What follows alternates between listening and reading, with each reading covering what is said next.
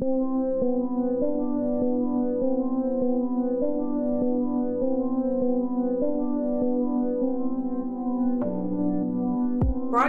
live from the road, this is The Monstrous Feminine, the podcast where horrible humans talk about horror. My name is Zeba, and I'm joined by my star-crossed lovers, Louisa and Taya.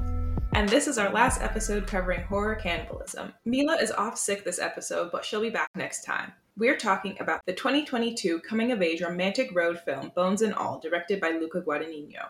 If you would like to hear one more bonus episode on this theme, then head over to our Patreon and pledge. Before we get into the film, go ahead and follow us on Spotify, YouTube, or the Apple Podcast app. You can find all of our links on our Instagram at The Monstrous Feminine Podcast.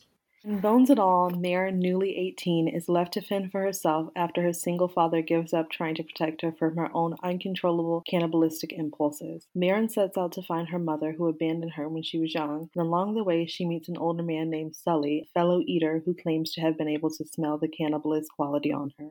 The two consume an elderly woman together, but eventually Maren leaves Sully. Maren happens upon Lee, an eater around her own age, and they embark on a road trip across America. The two bond over their shared craving and dark past, and it quickly blossoms into a strange romantic relationship. You never had anyone take an interest in you? A double take?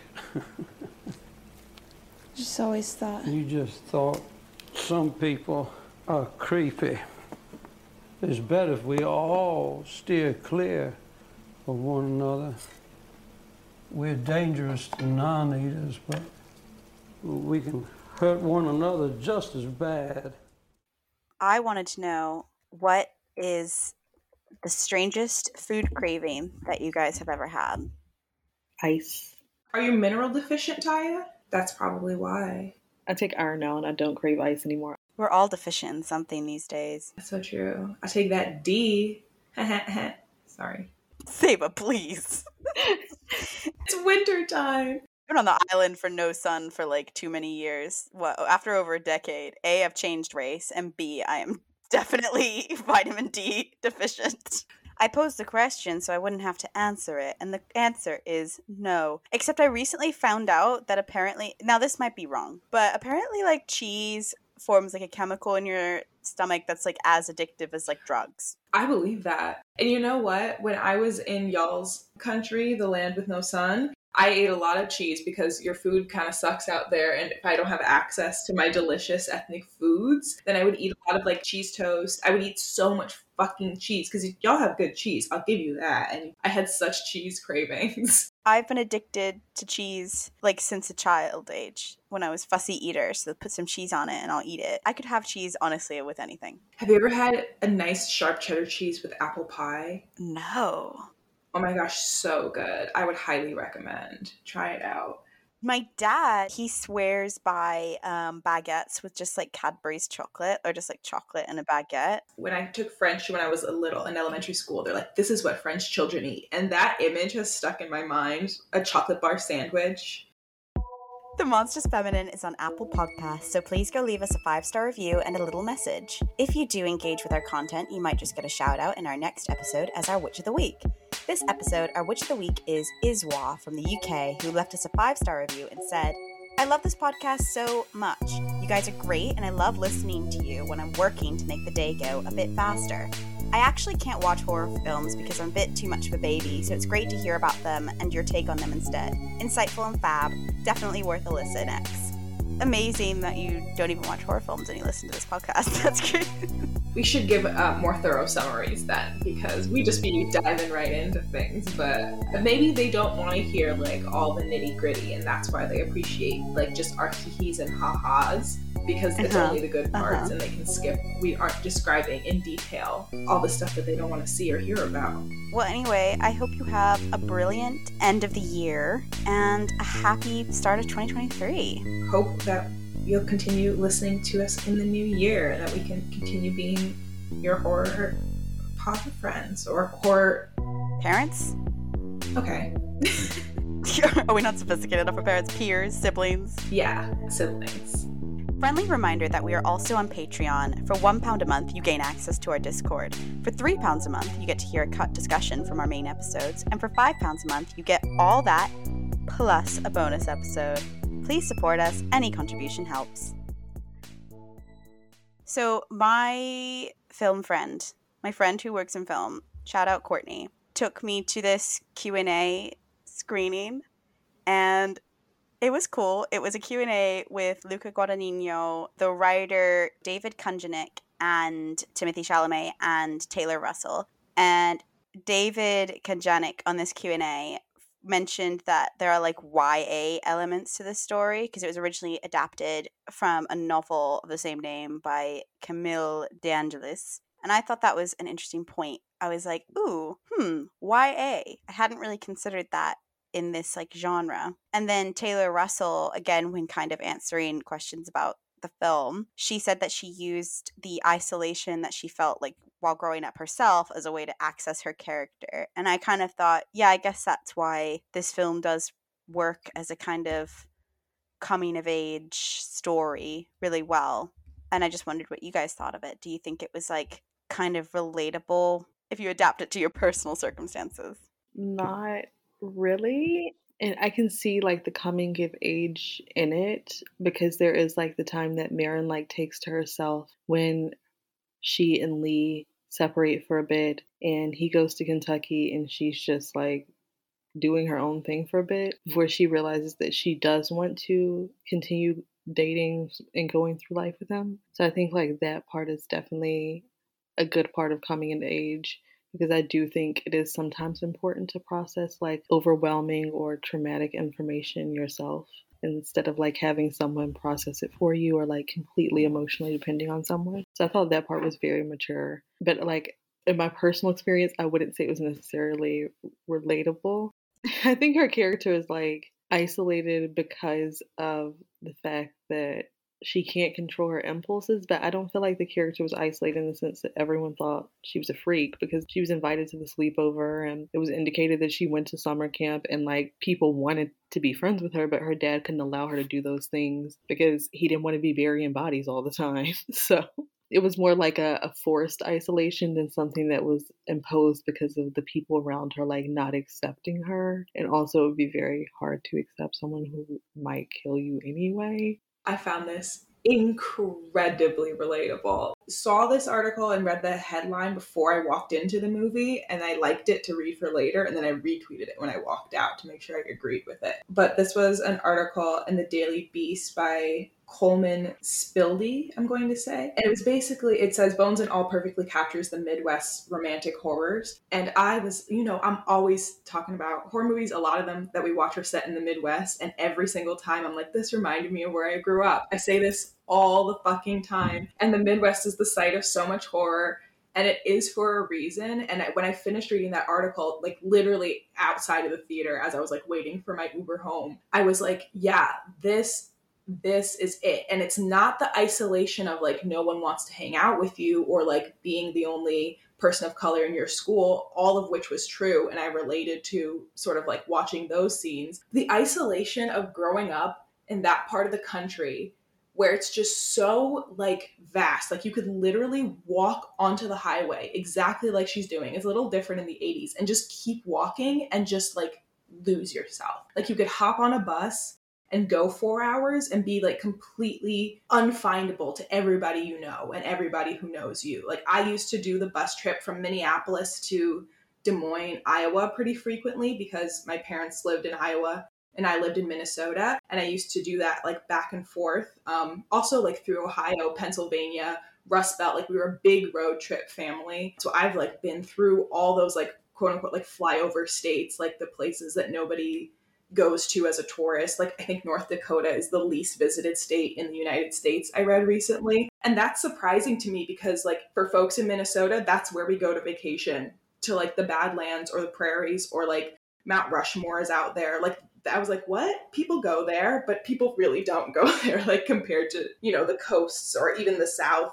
Like it's not an isolation or a loneliness that's necessarily like depressing or like oppressive. It just like is the nature of the place. And so I think that's why like the cinematography, there's something like quite romantic about the setting. It's because like it is very bleak and barren and like scary. It kind of is. If you're not in a car, if you can't drive, if you're like walking for any reason, it's like dangerous, and all of that is true. And I still find, like, I consider myself to be a Midwesterner. It, like, that is my home to be, like, one of the most beautiful places I've ever been. And it's just like flat country. And also it kind of, the scale of the United States, I don't think if you're from the United States and you've been to, like, the middle bits, you understand, like, how far apart fuck all everything is. Where did she start from? Michigan?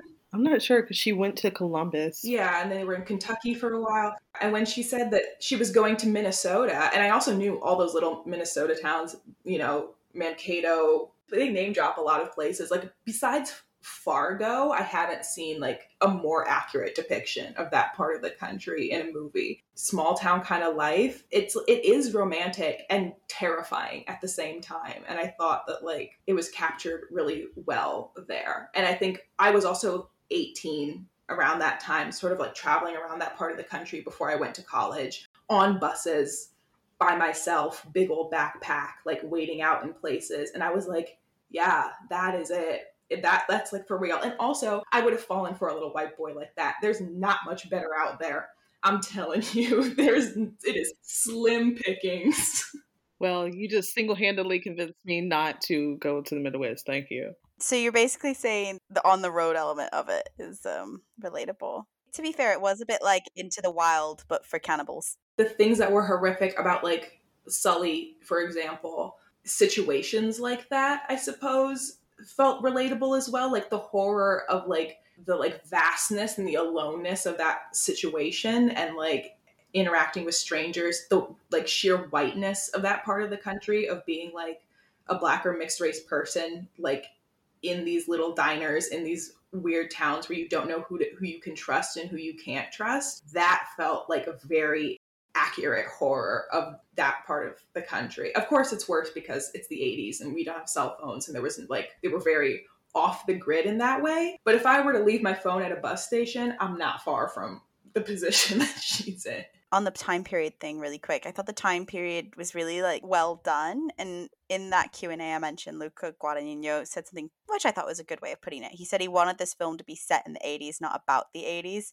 And, like, too many period films kind of get that wrong, essentially. And I thought it was so subtle that stupid me barely even realized it was, like, an 80s film. Does that make sense? Like, I only kind of, you would know only from, like, their use of tapes and maps. And I didn't even realize it, because actually when you do go that rural, you're right. If you left your phone, like, not much has changed when you're in that remote America, which is kind of the point I was, like, thinking about, of, like, oh, that's why it's subtle to me, because they're in rural America and it doesn't, like, rely on technology that much anyway. I thought this film was somewhat relatable, and the friend that I saw this with laughed at me and said it was, like, a Louisa phrase to say this, but I thought this film queers cannibalism. Because I thought, okay, maybe it's a bit of a reach. Like, I understand that it's a heterosexual, like, romance. But I think in general, first of all, the thing that was immediately gay is the opening scene where she's at a sleepover and she's, like, smelling her, and she, like, goes to, like, you know, suck her finger and obviously then bites it. Chomp, chomp. Like, all of that was so queer. Like, that whole portrayal. And the girl seemed like she was hitting on her. And I was like, God, I've been in these very homoerotic sleepover situations. No, she was getting mad close. She was, for sure, she was feeling sappically. It was gay. That set the tone, I think, which aligned cannibalism with queerness right from the get-go. Because, like, it could have been a different situation. It could have been a boy at a party, you know, but they chose some sort of queer scene for that. I think the general, like, outsider status, and the kind of runaway romance and, like, the shame that they feel for, like, their impulses is kind of aligned with the general queer experience. Queer monstrosity, I'll give it to you, but still queer. And there were quite a few reviews. For example, Siddhant Adlaka for IGN pointed out, and I'm not going to quote, but pointed out the kind of self-hatred element of it. Again, like, that kind of shame. Not that all queer people hate themselves, of course, but that kind of guilt and shame when you feel like what you're doing is wrong. And then also they called Sully, like, a kind of queer elder, because he then kind of sits, like, Marin down and is like, here's he gives her the terminology. He's like, eater, here's how you do it. Like, he lays it out. And I was like, not entirely too far off. And then Christy Puchko from Mashable also pointed out like that Lee is presented as like quite sexually fluid. Like he actually has like kind of queer in trying to like lure that gay male victim.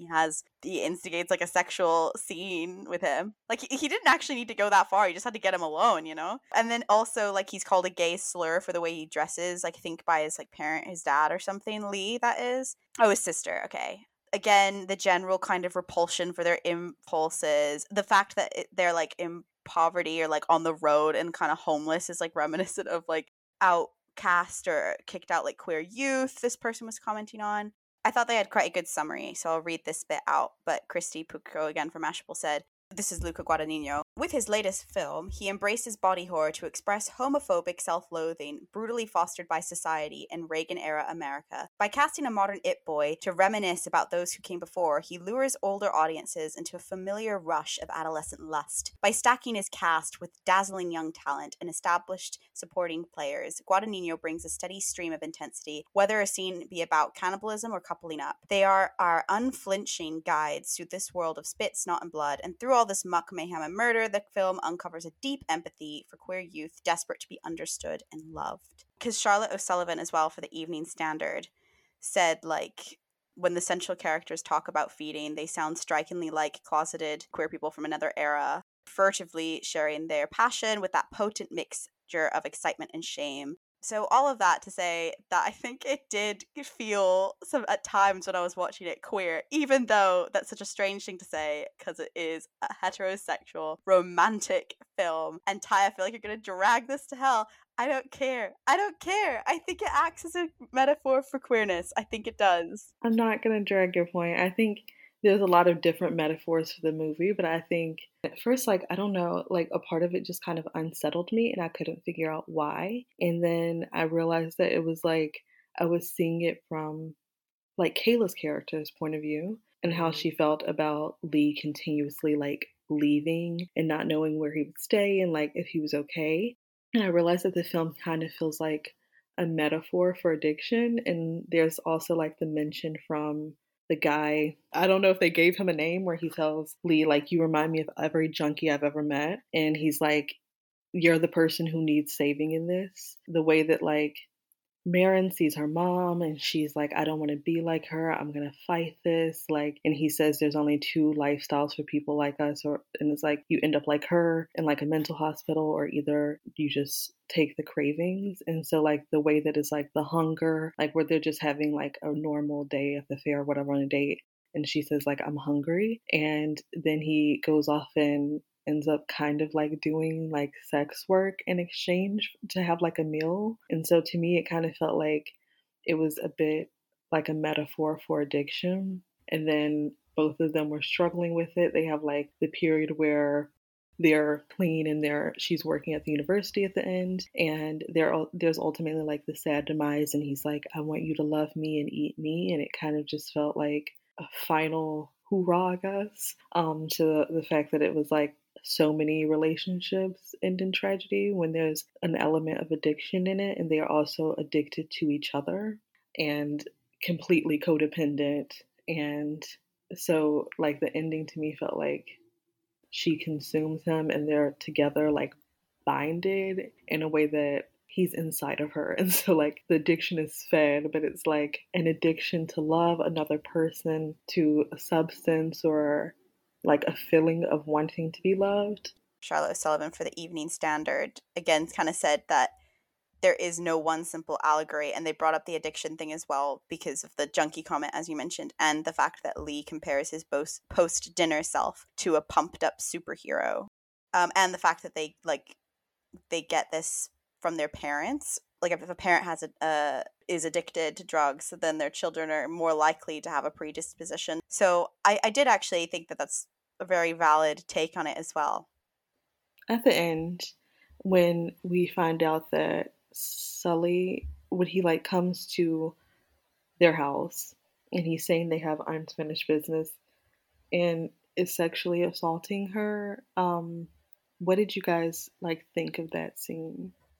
I found it so hard to watch. I was in the cinema, And it also seemed to go on for so long. Again, maybe because it's a big screen and you can't look away when you're in a theater in the same way I can when I'm at home. Like there's like an obligation to watch it.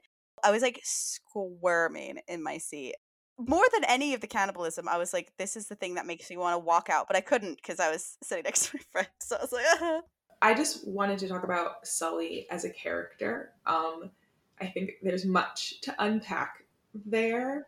First of all, this is another one of those, there's so many horror movies that came out this year where the lesson is like, don't trust men, or men are bad, or strangers are scary, especially when they're men. Like I could list them. I won't. We know what they are. We've talked about them on many episodes. I mean, Barbarian is another one that's very similar in messaging. We should just do an episode theme like called Men. Yes. We should do it just because I also want to talk to y'all about those movies, and we haven't, and I want y'all to watch them because I feel like Mila and I have both watched Men. Did you watch Men, Ty? Anyway, we'll talk about it when we talk about it. But for Sully's character, we see him at the bus station. That made me incredibly uncomfortable. I know that, you know, often in horror movies, there's this bait and switch where we should trust the guy who we think we shouldn't trust. That also happens. But there are lots of moments in lots of these movies that came out in recent years where it's like which men we can trust and not trust. And it's like the one who is creepy is actually the one you should trust, or the one who looks safe is actually the one you shouldn't trust. Like there's lots of these weird bait and switch things. And in the end, the lesson we're supposed to learn is like, don't trust any man. So that Sully has this, okay, he seems to have information that would be useful to her, so it would be to her benefit to follow him. That is a very scary and real situation where people like get sex trafficked because somebody knows more about that or whatever, or somebody makes promises to you or has information that would be useful to you, or money or shelter or food or whatever, connections. That is very, very real horror. So that was in my mind. Then when they sort of present him as this, like, they try and make him this like sweet kind of like even a bit endearing figure, or like grandfatherly figure, when he like promises, he's like cooking chicken, so we think he's going to feed her some like whatever food that humans eat. And then even when he is explaining how he's an eater and how he doesn't kill people, he just waits until he smells somebody who's dying, and he seems like, okay, a better version of this horrible monster that she could become or is, or that other people are. And even then we're implanted this seed of like half trust, of like maybe later down the line we'll regret not trusting Sully. Like, yes, he is a creepy man, but maybe we'll feel bad about this later. And then when she finds Lee, my first thought was, don't trust him. You shouldn't trust anybody. If you weren't going to trust Sully, you shouldn't trust Lee either. And then I was like, the plot twist is going to be that we should have trusted Sully and not Lee, and I'm going to be mad about that. And like, I was making all these kinds of predictions for myself as the audience, because that's the kind of predictions I make of myself as a solo traveler, right? Like who to talk to, who to trust, all of that kind of stuff. Then when Sully makes his big return and he becomes this sort of like pitiful, you know, why did you leave me? I've been following you to protect you, which is also creepy. Again, we're planted this seed of like, fuck, damn, should she have trusted Sully, or is she being mean to him in some way, right? But she's not, right? All she's denying him is companionship, and she doesn't owe him companionship, and that's something we have to keep in mind, like, as sad as he might be. And then when he turns on her and he's like calling her a cunt and everything, you're like, okay, well, fuck, yes, we should not have trusted Sully. I feel good about that decision. I feel good that she walked away from him. And then he comes back and, like, you know, further proves that point, that, like, he was not to be trusted. Now, should she have gotten in the car with Lee? That's something that we can unpack, too. Like, why would you trust somebody who's closer to your age, or, like, gives off a quote-unquote, like, less creepy vibe? Like, that was something to consider. Besides her grandmother and her mother and Lee's sister, didn't really interact with very many women throughout, right? Like all the other eaters were men, and that she was always this like young girl alone with men, and she looks so young. Like that is the thing that like makes me like the most uncomfortable, is like I almost thought she was lying the whole time. Like, ain't no way she's 18. She looks like a runaway teen, like straight up. Like she looks very young. And I think that like that she was allowed to get as far as she did is kind of remarkable. That's sort of a side note. I just wanted to know what y'all made of Sully's character, because I found him to be like certainly the most horrific element of the whole movie. But Sully's character kind of reminds me of the killer from Silence of the Lambs. I think like his infatuation with her was partly because she was like a young woman, but also when he keeps saying like there's unfinished business and he wants company and he just wants a companion. At no point did I feel like he was sexually attracted to her. That's why the last scene really threw me off. I felt like it was like he almost wanted to be her, like with the naivety and like her beauty and her youth, like he wanted to be her, but also the fact that he has like the long braid of victims, and I feel like we're meant to interpret that as he only kills women. And then he has a long braid as well, which feels like he's kind of emulating his victims in a way that he wishes he was them.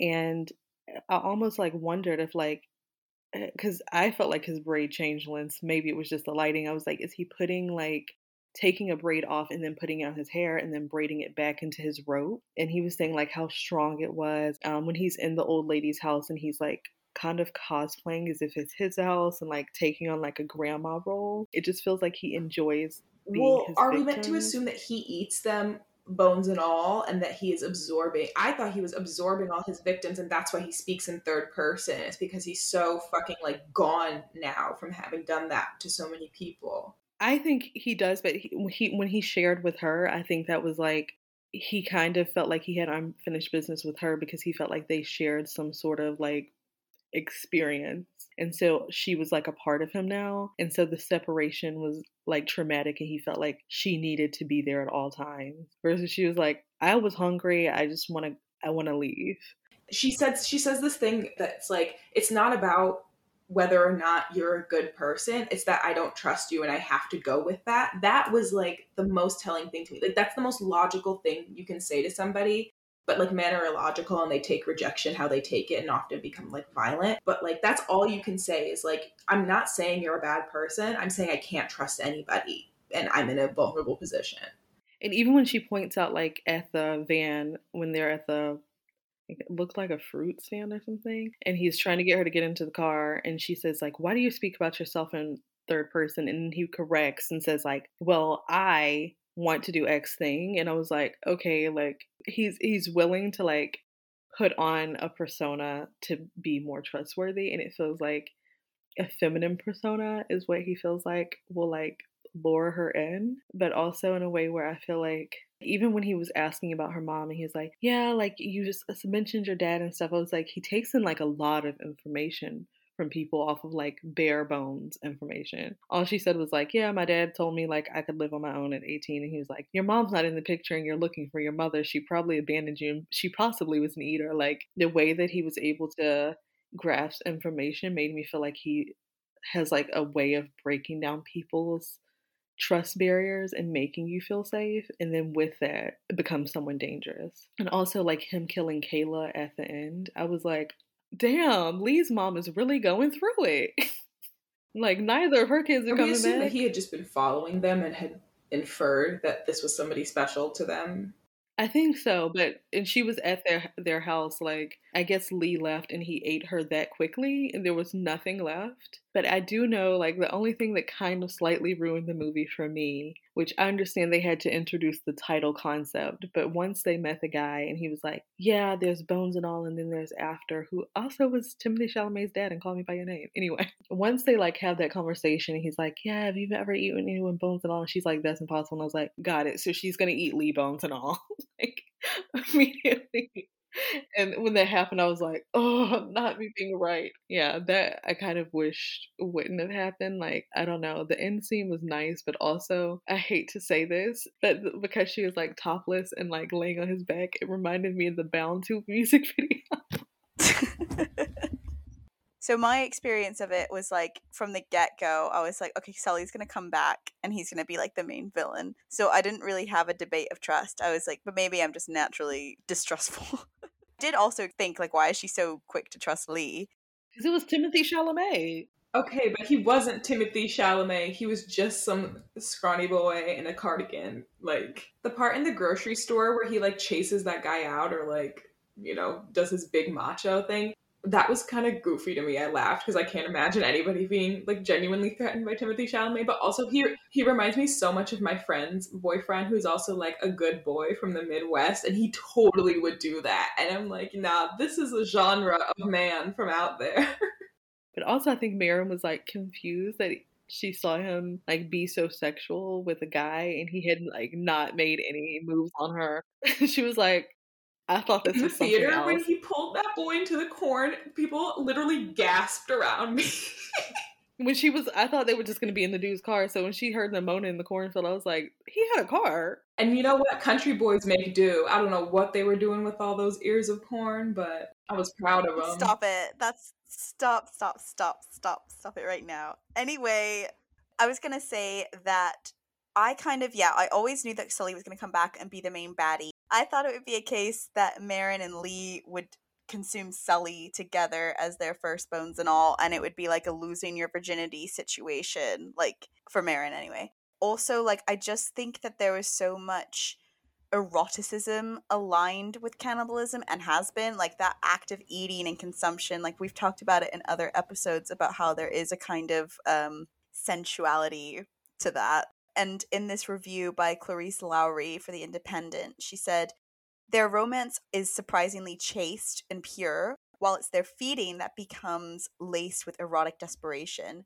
Like Interview with a Vampire, the people-devouring scenes have an element of sensuality to them. Characters shed their clothes or come out of kill scenes with hair tousled. They pant and they moan as they bite, claw, and dig into their victims.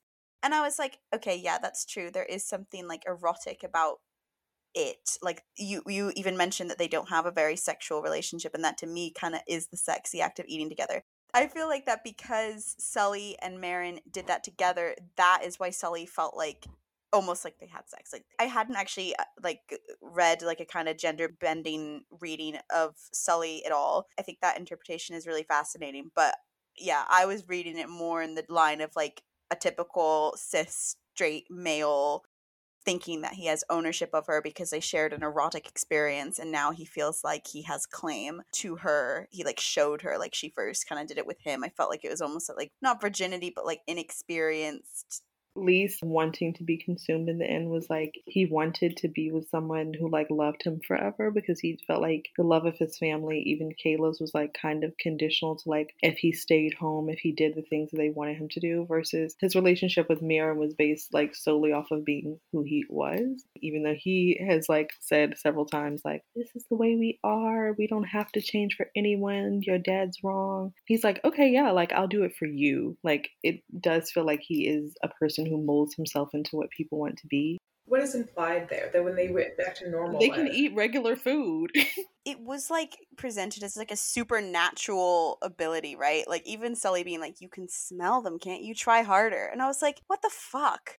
But also when they said she killed her babysitter at 3 years old, I was like, so she got super strength? I don't think you're expecting a baby to attack you. If a baby gets at you in the neck, you're done for. Like right? Like you can't get up. I thought this film reminded me a lot of Raw, not in the least because they're both about cannibalism, but also because of the fact that this cannibalistic urge is an inherited condition, seemingly, on the maternal line. Like it's her mother who had it. Wasn't it Lee's father who had it? The only common denominator was it was always a white person. That's what I noted. She happens to be mixed with it, but she got it from her white mama. Also, yeah, and she even says like, she says something about being mixed at one point, I'm pretty sure. And also every other cannibal we see is pretty much just a white dude. I think it came from white people. That's my theory. Okay, that's a white Midwest community, like the opioid crisis. The fact that the whole film is like searching for the mother does give it a kind of archaic mother presence, like the absent mother. And then when we get to the mother, my friend pointed out that like it is quite ableist in its description, and it was the one thing that we didn't really like about the film, in the fact that it did seem like a kind of cheap moment to like have this mother who's like so horrific that she's eating her own arms, and like it was just kind of a cheap thrill or like a shock value moment. But equally, yeah, it is that kind of all-devouring mother, like the reabsorption, and then the mother tries to like kill her, and there's like shame and whatnot. So it is very much giving Barbara Creed's archaic mother, monstrous mother vibes. Why did she have a child? If she knew that this was... She said like again, that's why I feel like it kind of like feels very similar to addiction, because she's like, I thought it would be fine, and then your dad felt like I was just going to be like a threat to you and him, so I left. And she was like, and I didn't think you would be like me, but you being here lets me know that he didn't keep his promise, and he let you know where I was, and also that you're probably also like So me. she left before her daughter was like displaying any signs of being a cannibal. Okay. Because it seems like the first time she did it was when she was 3, and she was like long gone by then. And then the way that he says, like, she gets really sneaky with it, and she goes to summer camp and like kills the kid there, and he didn't say anything or show any remorse. And he's like, yeah, like bodies were showing up and a kid went missing, and I was waiting for you to say something, you didn't. And so like, and then when she goes to sleepover and comes back like bloodied up, and he's like, you didn't. And he has like the bags packed and everything. It just feels like, I mean, I don't blame him. Like, at that point, he was liable to go to prison for covering up bodies and stuff. He did as much as he could, and then he was like, you know what, you're 18 now, I can't do it anymore. I thought there was an interesting point in this interview with Luca Guadagnino by Hannah Strong for Little White Lies. Basically, Hannah asked about the costume designer, Giulia Piersanti. She asked what was her vision for Marin and Lee's style, and Guadagnino answered, Julia had this idea that a lot of the clothing is random, that they find in houses, in places that they can roam. Marin, for instance, she wears this Barber coat that belonged to her father and that he left behind when he abandoned her. It's a symbol of her hugging him, even if he left her. And then the more she falls in love with Lee, she peels layers of clothing off and she becomes more and more feminine. Then for Lee, Julia had this idea that Lee was one of the first of the grunge generation, as epitomized by the tragic figure of Kurt Cobain. He encompasses this impossibility and this desperation, the emotional fragility of that generation, and you see that in him. I was like, she dressed like me. I would wear every weird denim skirt she has on. Who wears long denim skirt? But they did that for me. People who live in Brooklyn. I am people from Midwest. I am people who live in Brooklyn. I'm the Venn diagram for that wardrobe. I liked his little cardigans too. I know people wore that in the 80s, but that was kind of giving 2022 Gen Z fodder. Like that little pearl necklace he had on. I'm like, okay, sure.